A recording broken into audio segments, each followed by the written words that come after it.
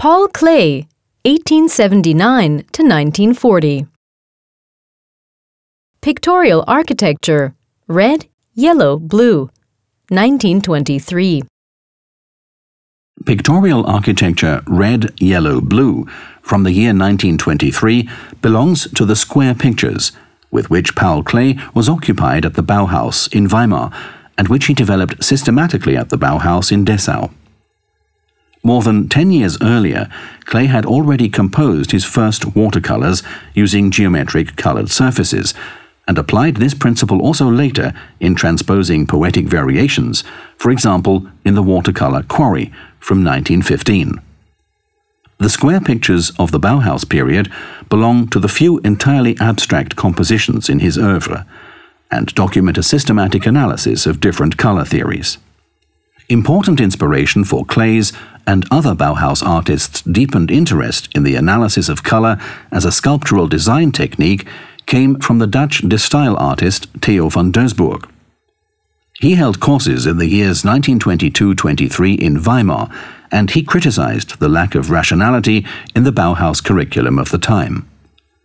Klee developed in his lectures in the years from 1922 until 1924 a systematic colour theory of his own, based on the concept of Philipp Otto Runge's colour sphere and Goethe's theory of colours. Contrary to the de-style philosophy of Theo van Doesburg and to contemporary scientific colour theories, for Klee, subjective understanding through artistic practice and perceptive psychological aspects played an important role. The strict reduction demanded by Piet Mondrian and Theo van Doesburg of pictorial elements to just a square form, and the application of only primary colours, red, yellow and blue, had no meaning for Klee. Much more, he expanded the strict principle on the relationship of complementary colours through his own studies to the effect of colour contrasts and tonal modulations. The title Pictorial Architecture Red, Yellow, Blue reads like an ironical antithesis to the dogma of de-style. The pictorial architecture is based on a rectangular grid. The rectangularity, however, through the intuitive balance of colour shades, is at the same time distorted and brought out of line. The pure red, for example, weighs more than the blue, and this can only be balanced out by the addition of a small yellow field.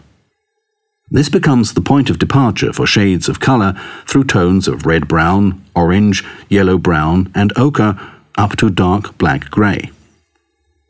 Through the differing perception of the primary contrasts on the one hand and tonal grading on the other, the eye of the observer appreciates various colour sounds and internal links, which allow the picture to seem to be moving in colour and space.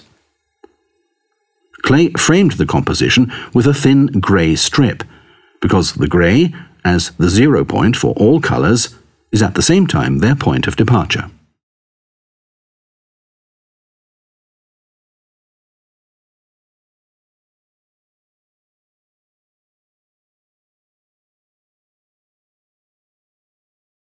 Visit the Zentrum Paul Klee Bern and see the original works, and download the free app Museen Bern from the App Store.